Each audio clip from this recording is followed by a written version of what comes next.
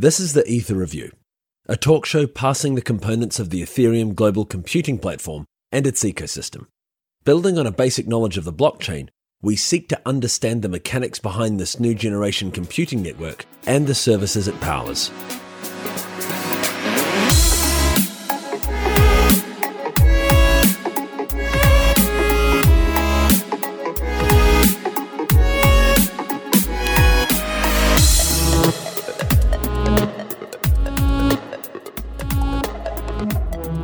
Hello and welcome to the Ether Review. Today I have Zooko Wilcox of Zcash on the show to guide us through more crypto finance. So thanks for joining me, Zooko. Could you give the audience a quick introduction and explain kind of what you're all about? Okay, hi. My name is Zooko and I'm the founder and CEO of the Zcash company. We're making a cryptocurrency and a protocol and a software, which is cryptography protocol for putting private data on a public blockchain. And we're launching our own blockchain, which when using that technology, that forms a kind of digital cash, which has private transactions on a global public blockchain. So it's quite funny. I was just talking to Pele Brandgaard, who was telling me that you guys know one another from the Crypto Finance Conference. So you're one of the old guard of this whole of this entire field. Yeah, I guess so. I started working on this when I went to work for DigiCash, I guess before, because I was 19 years old in 1993 or 94 or so, and I discovered the papers of David Chaum, the great cryptographer who invented most of the methods of getting privacy on the internet, including the first private money for the internet. And that was half my life ago now. So this is, it's quite funny because I was just talking, these are sequential interviews. And so I was talking to him literally half an hour ago. Nice. and his will come out just the episode before yours. So from that time, and this is, again, harking back to my conversation with Pele, what does it feel like to see this second wave of financial cryptography emerge? I'm really excited about it because the first wave never had customers. This was early in the internet, like the internet. The World Wide Web didn't have customers when we started. And I wrote a blog post about Bitcoin, probably one of the first blog posts ever posted to the internet about Bitcoin in, I think, maybe 2009. I forget what year it was. And all I said about it was, here's another new attempt to make decentralized money. And a cool thing about this one is that it actually has a community around it. So that's something I really love about the current wave. So how do you privatize? I mean, there have been earlier efforts to privatize transactions or to anonymize transactions or obscure the information about the participants and the contents of a transaction on a blockchain. What makes Zcash more compelling than other offerings? The Zcash approach is it uses this cryptographic breakthrough called zero-knowledge proofs, and I can explain what it's for. The Zcash approach is to encrypt all of the data and only give the decryption keys to the authorized parties who ought to see that data. This is something that we've done, like I and other work that I've done in the past, and people in sort of the crypto community have internalized, is that the right way to design systems is to encrypt everything and then disclose the keys to the people who need to see any particular thing. So we've applied that principle to cryptocurrency. And the reason this wasn't possible before with like the other approaches to privacy that you mentioned is that if you encrypt everything, then that prevents the miners or validators from checking that the transactions are valid. And that's where the zero-knowledge proofs come in. Zero-knowledge proofs are a cryptographic breakthrough that has been studied in the cryptography science community for several decades, for about probably 30 years. But recently, some scientists came up with improvements to zero-knowledge proofs, which makes them practical in terms of computation time and space. And some of those scientists are some of the founders of our company. And with these modern practical zero-knowledge proofs, we can solve that problem of the miners not being able to validate encrypted transactions. So with these modern, very efficient zero-knowledge proofs, we can solve that problem of the miners or validating nodes otherwise being unable to validate encrypted transactions. With zero-knowledge proofs, I can, as the creator of a transaction, I can create a proof that says this transaction contains only valid data. Like if it's digital cash, which it is in the first application of this technology in the Zcash company, then you're proving that you actually own that much cash. You haven't already transferred it to anyone else, and that you are hereby transferring it to the recipient. And with a zero-knowledge proof, you can prove all that stuff is true without revealing any of the encrypted details, such as the address of the recipient or the address of the sender yourself or the amount of the transaction. There are other ways of doing this. What makes or not necessarily of doing this, but there are other ways of anonymizing transactions. What makes this the optimal way of doing it? This is not necessarily the optimal way of doing it. There are some drawbacks to this approach, which I can go into if you want. Absolutely, yeah. The advantages of this approach are that you're leaking the minimal amount of information into the blockchain. If you sort of think of it in terms of information theory, all information is like a substance. And if you have a privacy scheme which attempts to obscure the private facts, the private data, like in Bitcoin, you have mixers where multiple parties can pool their transactions together, and then the transactions get redistributed to multiple recipients. And that hides some of the information about exactly who did exactly what. But it doesn't hide all of the information. If you think about the whole blockchain and all of the other information that's visible to a potential spy or eavesdropper, there's a lot of information still present, even if you use a mix in Bitcoin. Like, there's only a few people who use that mix, right? Everyone else who didn't use the mix is in a different set. So as a spy and eavesdropper, you get a big bunch of information right there about the differences between the different participants. The notable thing about the Zcash technology is that because we're able to encrypt now, because we have zero-knowledge proofs for integrity checking, that enables us to encrypt. And that enables us to design a protocol which puts almost no information about the private information about the participants into the blockchain. So if you're looking at a Bitcoin or an Ethereum blockchain, there's a bunch of tools now that do blockchain analysis and visualization.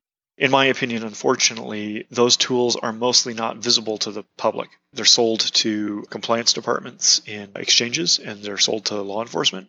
And there are in-house tools at those kind of places as well. But there's currently, as far as I know, nowhere you can just go on the web or just acquire a tool for cheap or free, so that the rest of us can see what those tool users are currently seeing. But my point was, if you inspect the blockchain, like the Bitcoin or the Ethereum blockchain, you get a great deal of information.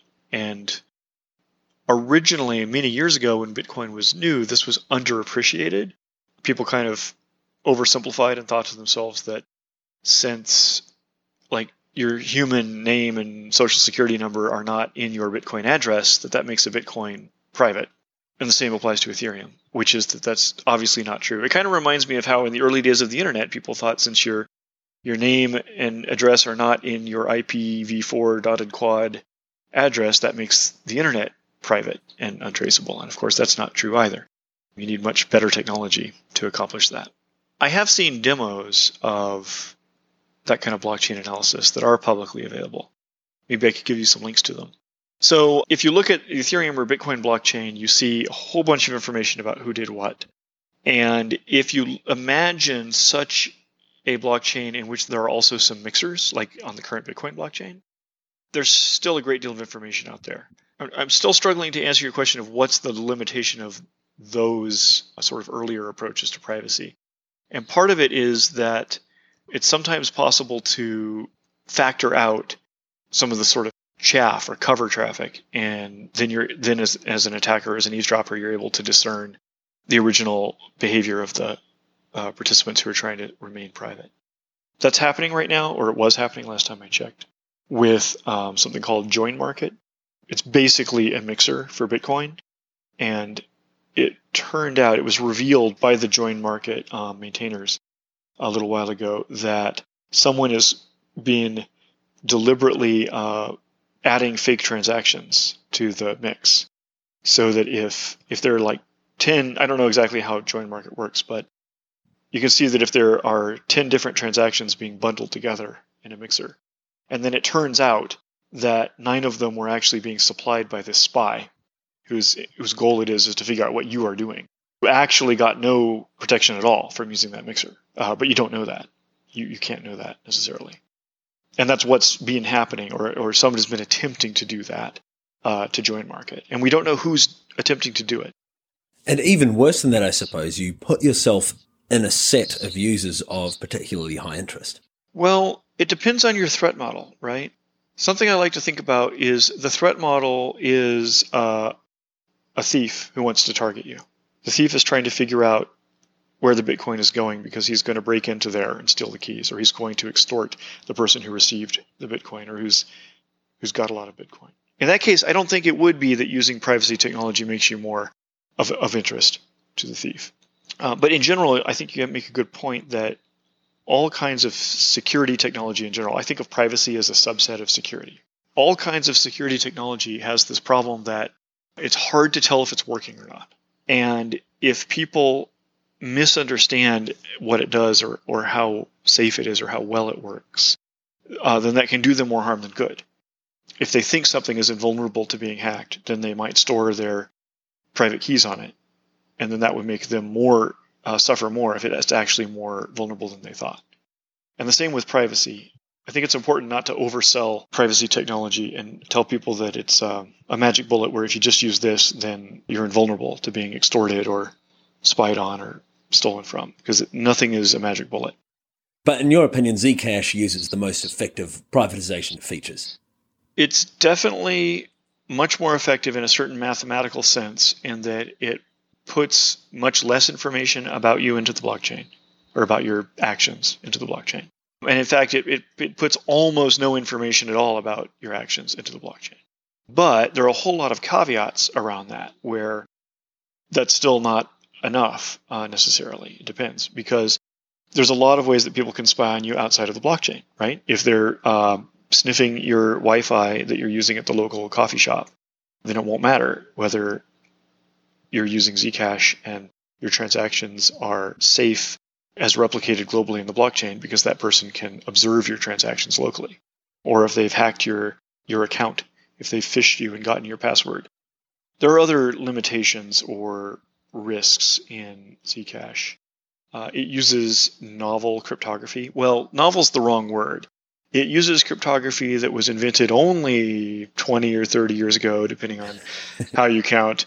Some of the most recent improvements to it, as I mentioned, are just a few years old, like 2013, I think. So it's had some major advances in the efficient forms of the zero-knowledge proofs.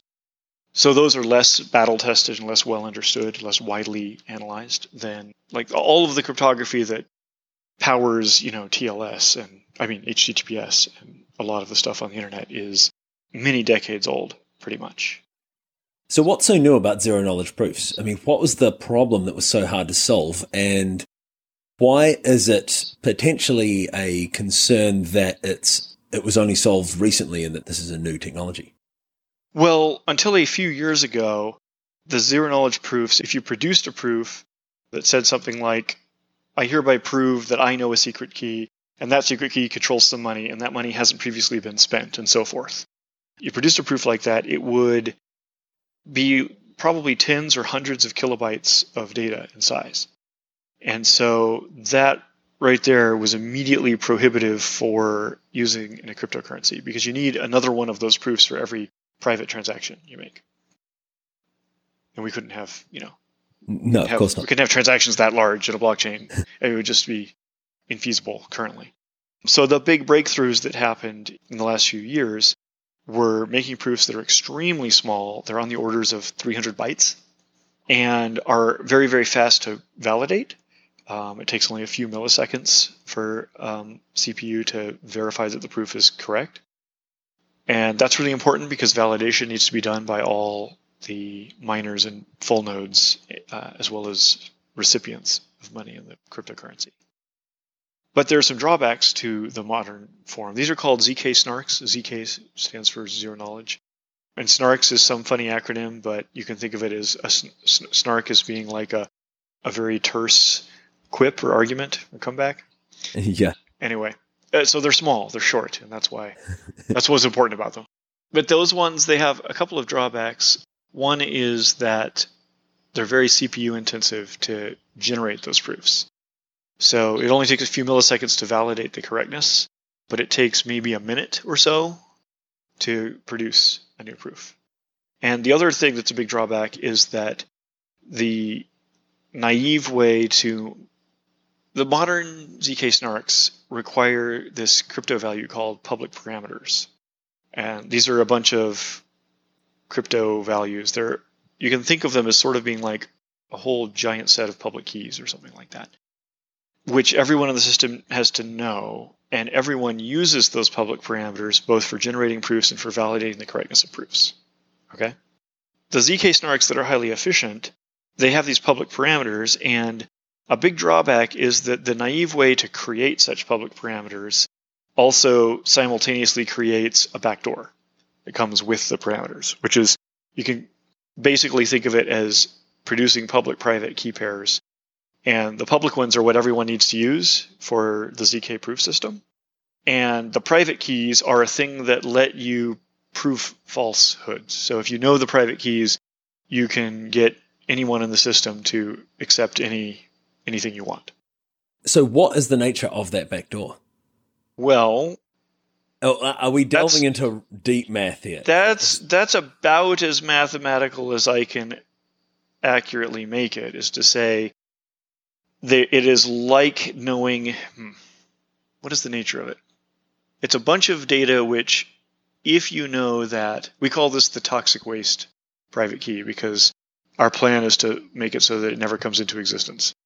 We're not going to produce any toxic waste. But if you know the toxic waste private keys, then people who are relying on the public parameters to verify proofs can be tricked by you. You can make up proofs that appear to prove something even if you don't actually know that thing. Sorry, that's very confusing because what ZK proofs are proving is that you know something. Or in the case of snarks, another way to think about it is that you knew the inputs to a computer program and this is the output. I'm sorry. This stuff is so mind-boggling. Yeah, man, you're not kidding. We've had some really great talks about it in the consensus offices. I've just unfortunately not been privy to them, but we're going to be recording them and publishing them on the Consensus Media website soon. Oh, so that'll be really awesome. It's fascinating stuff. It's really science fiction. I mean, yeah, this is the most sophisticated cryptography that I'm aware of someone deploying it to the internet like this. I'm sure there's plenty of counterexamples that someone could complain to me that I'm forgetting about their product. But to me, this is really, really cutting edge stuff, like you say, and almost all of the valuable, useful cryptography that I've ever seen used before was built out of a few much more primitive and much older building blocks. Like Bitcoin and Ethereum are built out of secure hash functions and digital signatures. And, and those two things are 40 years old, probably. So it's really exciting and scary to be putting to use one of the much more powerful and sophisticated modern inventions. So now we've talked about Zcash, or zero knowledge proofs and how they can anonymize transactions. What about Zcash itself? Now, it's not the first cryptocurrency using zero knowledge proofs that was conceived of. Prior to this, there was ZeroCoin and ZeroCash as well. Am I on the money there? Yeah. ZeroCoin was the first one that I can remember. It was invented by a trio of scientists at Johns Hopkins. And it was presented at the Bitcoin conference in San Jose in 2013. At that conference, there were a bunch of other scientists who had been working on ZK snarks. And I was at that conference too. And when those two teams of scientists met up with each other, they realized you could use ZK snarks to replace the part of ZeroCoin that was too large and expensive to be practical. And therefore, that with that combination of some zero coin concepts and the ZK Snark tool, they created Zero Cash. And Zcash, as it currently exists, is almost the same as Zero Cash. It's been modified and improved in a few small ways from the Zero Cash protocol. We found a few bugs that we fixed in the protocol. Oh, and let me throw in all 7 of those scientists who invented those various discoveries that led to this are also founders of the Zcash company. So what is the Zcash company and what's its business model? It's what happened when those scientists contacted me and said, we really want this invention that we have to become a real, widely used, production-ready thing in the real world. So we joined forces and founded this company. And the business model, there's 2 things that we intend to do to make money. The second one, we're not exactly sure how it's going to work yet. The first one is that the Zcash company gets a fraction of the mining from the first 4 years of the Zcash blockchain. What percentage? What fraction? It's 10% of all the Zcash ever. So like Bitcoin, there's going to be 21 million ever. Uh-huh. And 2.1 million is going to go to the company during the first 4 years. The Bitcoiners aren't going to like that. Yeah, some people really hate it, but most people are not so concerned about it because a lot of people appreciate that the reason we did that, right? Which was that we really wanted to make this into something that could be widely used and people could rely on, and we needed money to make it happen. Totally. Also, that aligns your interests with the interests of long-term holders of the coin. At least for the first 4 years. It's kind of a vesting schedule. So there's incentive alignment at least up to the first 4 years, after which all the recipients of that thing, we call that the founder's reward. I, for one, am heavily emotionally invested in Zcash anyway, so no doubt I will hold all my Zcash as tightly as I can and work for as long as I can on making it better. But in terms of actual consensus rules, there's this built-in incentive alignment for the first 4 years. And so what about, I heard recently that at a hackathon recently, and you may or may not be able to shed light on this, a way of anonymizing using zero-knowledge proofs, Ethereum transactions was built at Cornell. Do you know much about that? Yeah, it was people from our team who mostly led that. There were a couple of other folks. Unfortunately, I've forgotten where they were from. But there was, like 4 or 5 people at the hackathon who got together, and 2 or 3 of them were the Zcash employees or representatives at the hackathon. We call that Baby Zoe. Yeah. Zoe stands for Zcash on Ethereum. And it's called Baby Zoe because it's just a prototype. It's just a baby step. It's kind of a proof of concept. But it's a proof of concept. That's really awesome.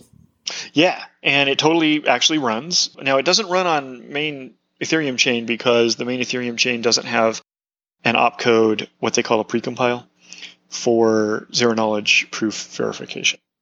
How hard would that be to implement? And what are the resource demands of Baby Zoe?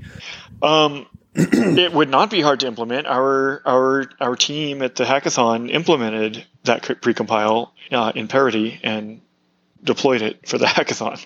So I don't think there's an EIP yet, not that I've seen. But so the process is write an EIP, and I don't know exactly how it works to get new precompiles added to the main Ethereum blockchain. I guess it requires a hard fork to upgrade it.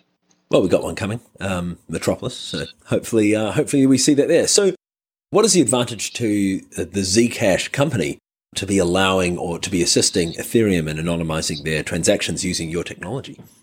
That's a good question. There's no direct benefit because our direct benefit that I mentioned is from the founder's reward from the Zcash blockchain. So people using Baby Zoe type things on the Ethereum blockchain, we don't benefit from financially. There are potentially revenue streams we can build. I told you there were 2 ways to do it, and we're not exactly sure what the second one is. So one good idea is to sell technology to banks. because I've spent a lot of time talking to a lot of banks over the last year, and there's a very strong need for privacy in banking blockchains. And there may be other ways that we can make money by building new products or services on top of these technologies, in which case it will have been good that we were at the forefront of the Zcash on Ethereum thing. But, also, honestly, the real truth is, it's good for our reputation, too. That's definitely good for us, right? But we're really just motivated to make privacy protecting technology for everyone on the planet. And if Baby Zoe can help with that, then all the better.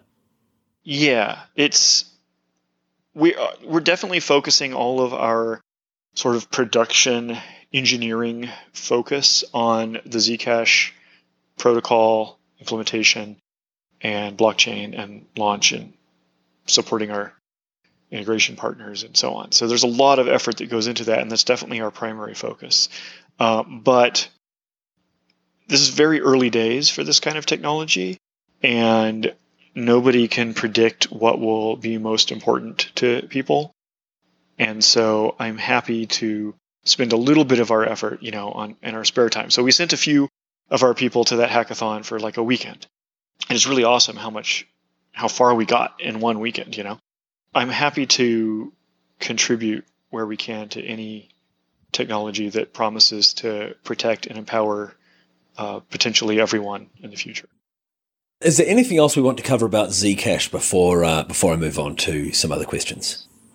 I can talk about Zcash all day.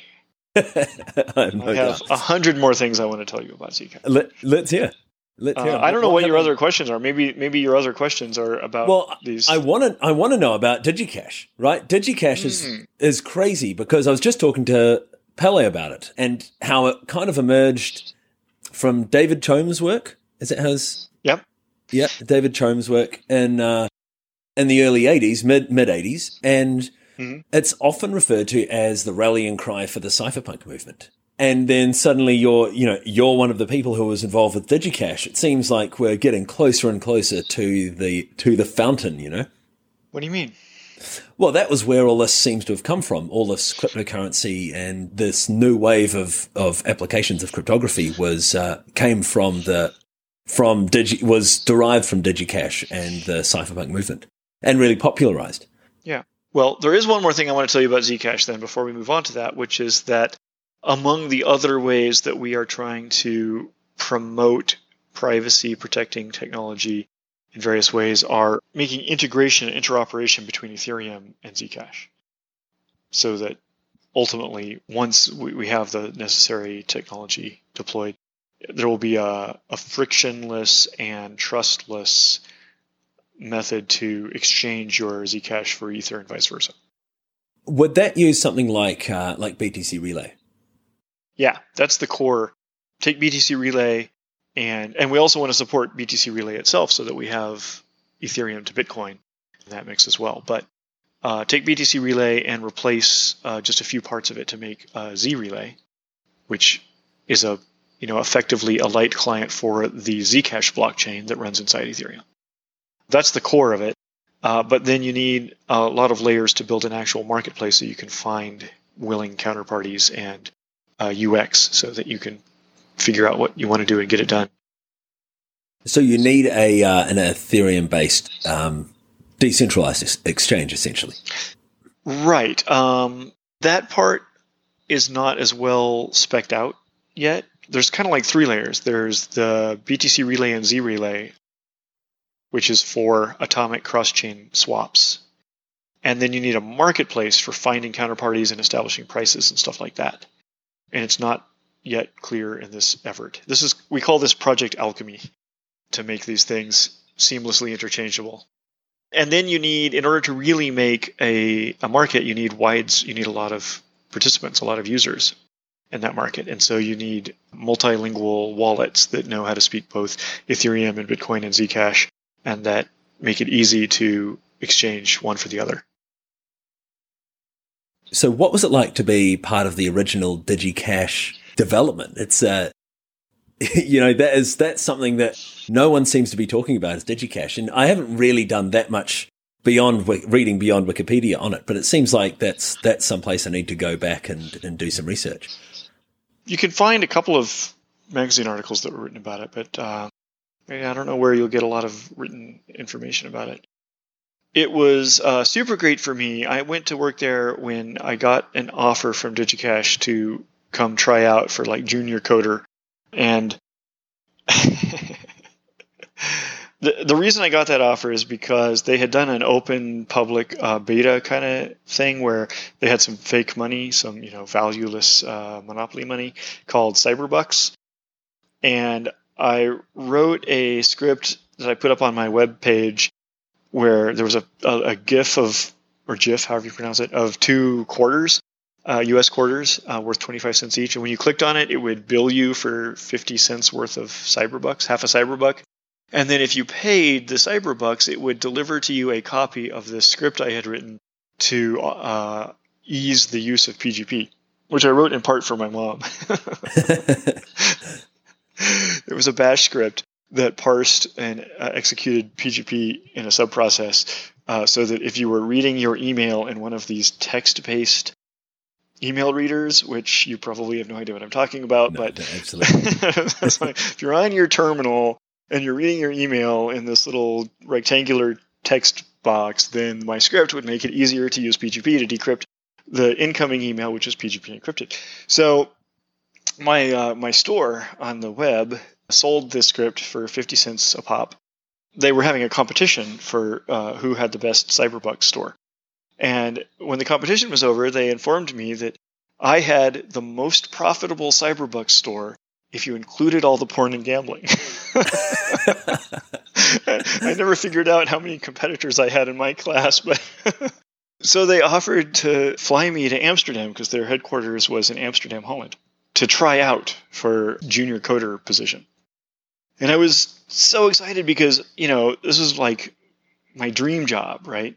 This is the thing that I'd spend my time hanging out on the lawn of my university reading papers by David Chaum instead of going to class. I was a terrible student, and I was like totally failing in university in my undergrad degree. So I told them, well, I guess I should finish my undergrad degree. I only have another year and a half to go. And then I called my best friend and I said, guess what? DigiCash offered me to try out for a job. And he said, what did you tell them? And I said, I told them I had to finish my undergrad degree. And he said, he said verbatim, he said, I just have one question for you. Is this exactly the kind of opportunity you've been waiting for? And that was all he said. And I was like, oh, okay, you're right. I'll call you back. So I went and called them back and said, wait a minute. No, I don't really need to finish my undergrad degree right now. I could come try out for junior coder. And that was one of the best decisions of my life because I learned so much more working at that company with all these crazy, brilliant cryptographers than I was learning in school. Wow. So this seems like the the start of one of those kind of feel good movies about, from the 80s. Yeah. Well, and so when was that? That was 1996. Okay, 96. So DigiCash had been around for 11 years at that stage. Really? I didn't know they were that old by then. Maybe they weren't. Maybe the paper was published in 85. Yeah. The paper. So David Chaum invented also the concept of mixing, which we were talking about earlier with regard to Bitcoin transactions, and which is the core of like the Tor system for anonymizing or adding privacy, I prefer to say, to your TCP connections. That was also invented by David Chaum, also in the 80s. And he's also one of the people who wrested public key cryptography and modern cryptography from the U.S. military by researching and helping to publish in the public and founding the open academic group of crypto researchers in the early days when it still seemed like the NSA was trying to suppress dissemination of that information outside of their own bounds. I guess I'm kind of going off into the weeds a bit here. But wait, so where is this guy, David Chaum, these days?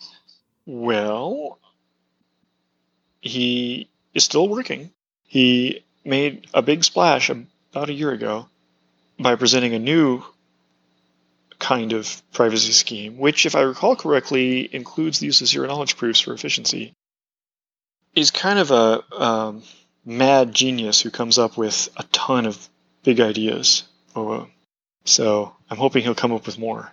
He's also, in the meantime, in the interim between like DigiCash and today, he also did a great deal of work in verifiable voting, where you can give a voter a receipt of a sort, and then they can use that receipt to verify that their vote was counted and counted correctly and included in the totals. But at the same time, you don't violate their privacy in any way, such as by revealing to any third party how they voted or making it easy for them to suffer in other ways. Like I said, this is going off a bit into the weeds, but do you think that the activist cypherpunk kind of cryptography movement came as a reaction to the NSA's suppression of cryptography outside their own walls? It's an interesting question. If you really want to get into the history, then you have to start making finer distinctions, right? Which you don't have to do if you're just a casual observer. But the cypherpunks per se were a subgroup that were very influential, but like David Chaum, for example, would not count himself among the cypherpunks. And Phil Zimmermann, who is another pioneer that was very important in this process of wresting control from the government, wouldn't. So when I read the Cypherpunk FAQ, there was one statement in there where the author said something along the lines of, "This may be a controversial statement, but I advocate the killing of individuals who break their contracts." And so for me, that seems like there was this really radical element that attached the brand of cypherpunk to itself. And that may not necessarily be 100% fair, right? To tar all cypherpunks with that brush. Oh yeah, if you want to be 100% fair, you have to be a lot finer grained than even distinguishing between cypherpunks and the other subgroups of the crypto counterculture. Namely, that the cypherpunks was a mailing list, right? So basically, anybody who could subscribe to a mailing list and who insisted on continuing to send mail to it counted as a cypherpunk in my book. So there was a diversity of political opinions and like levels of sanity among that set.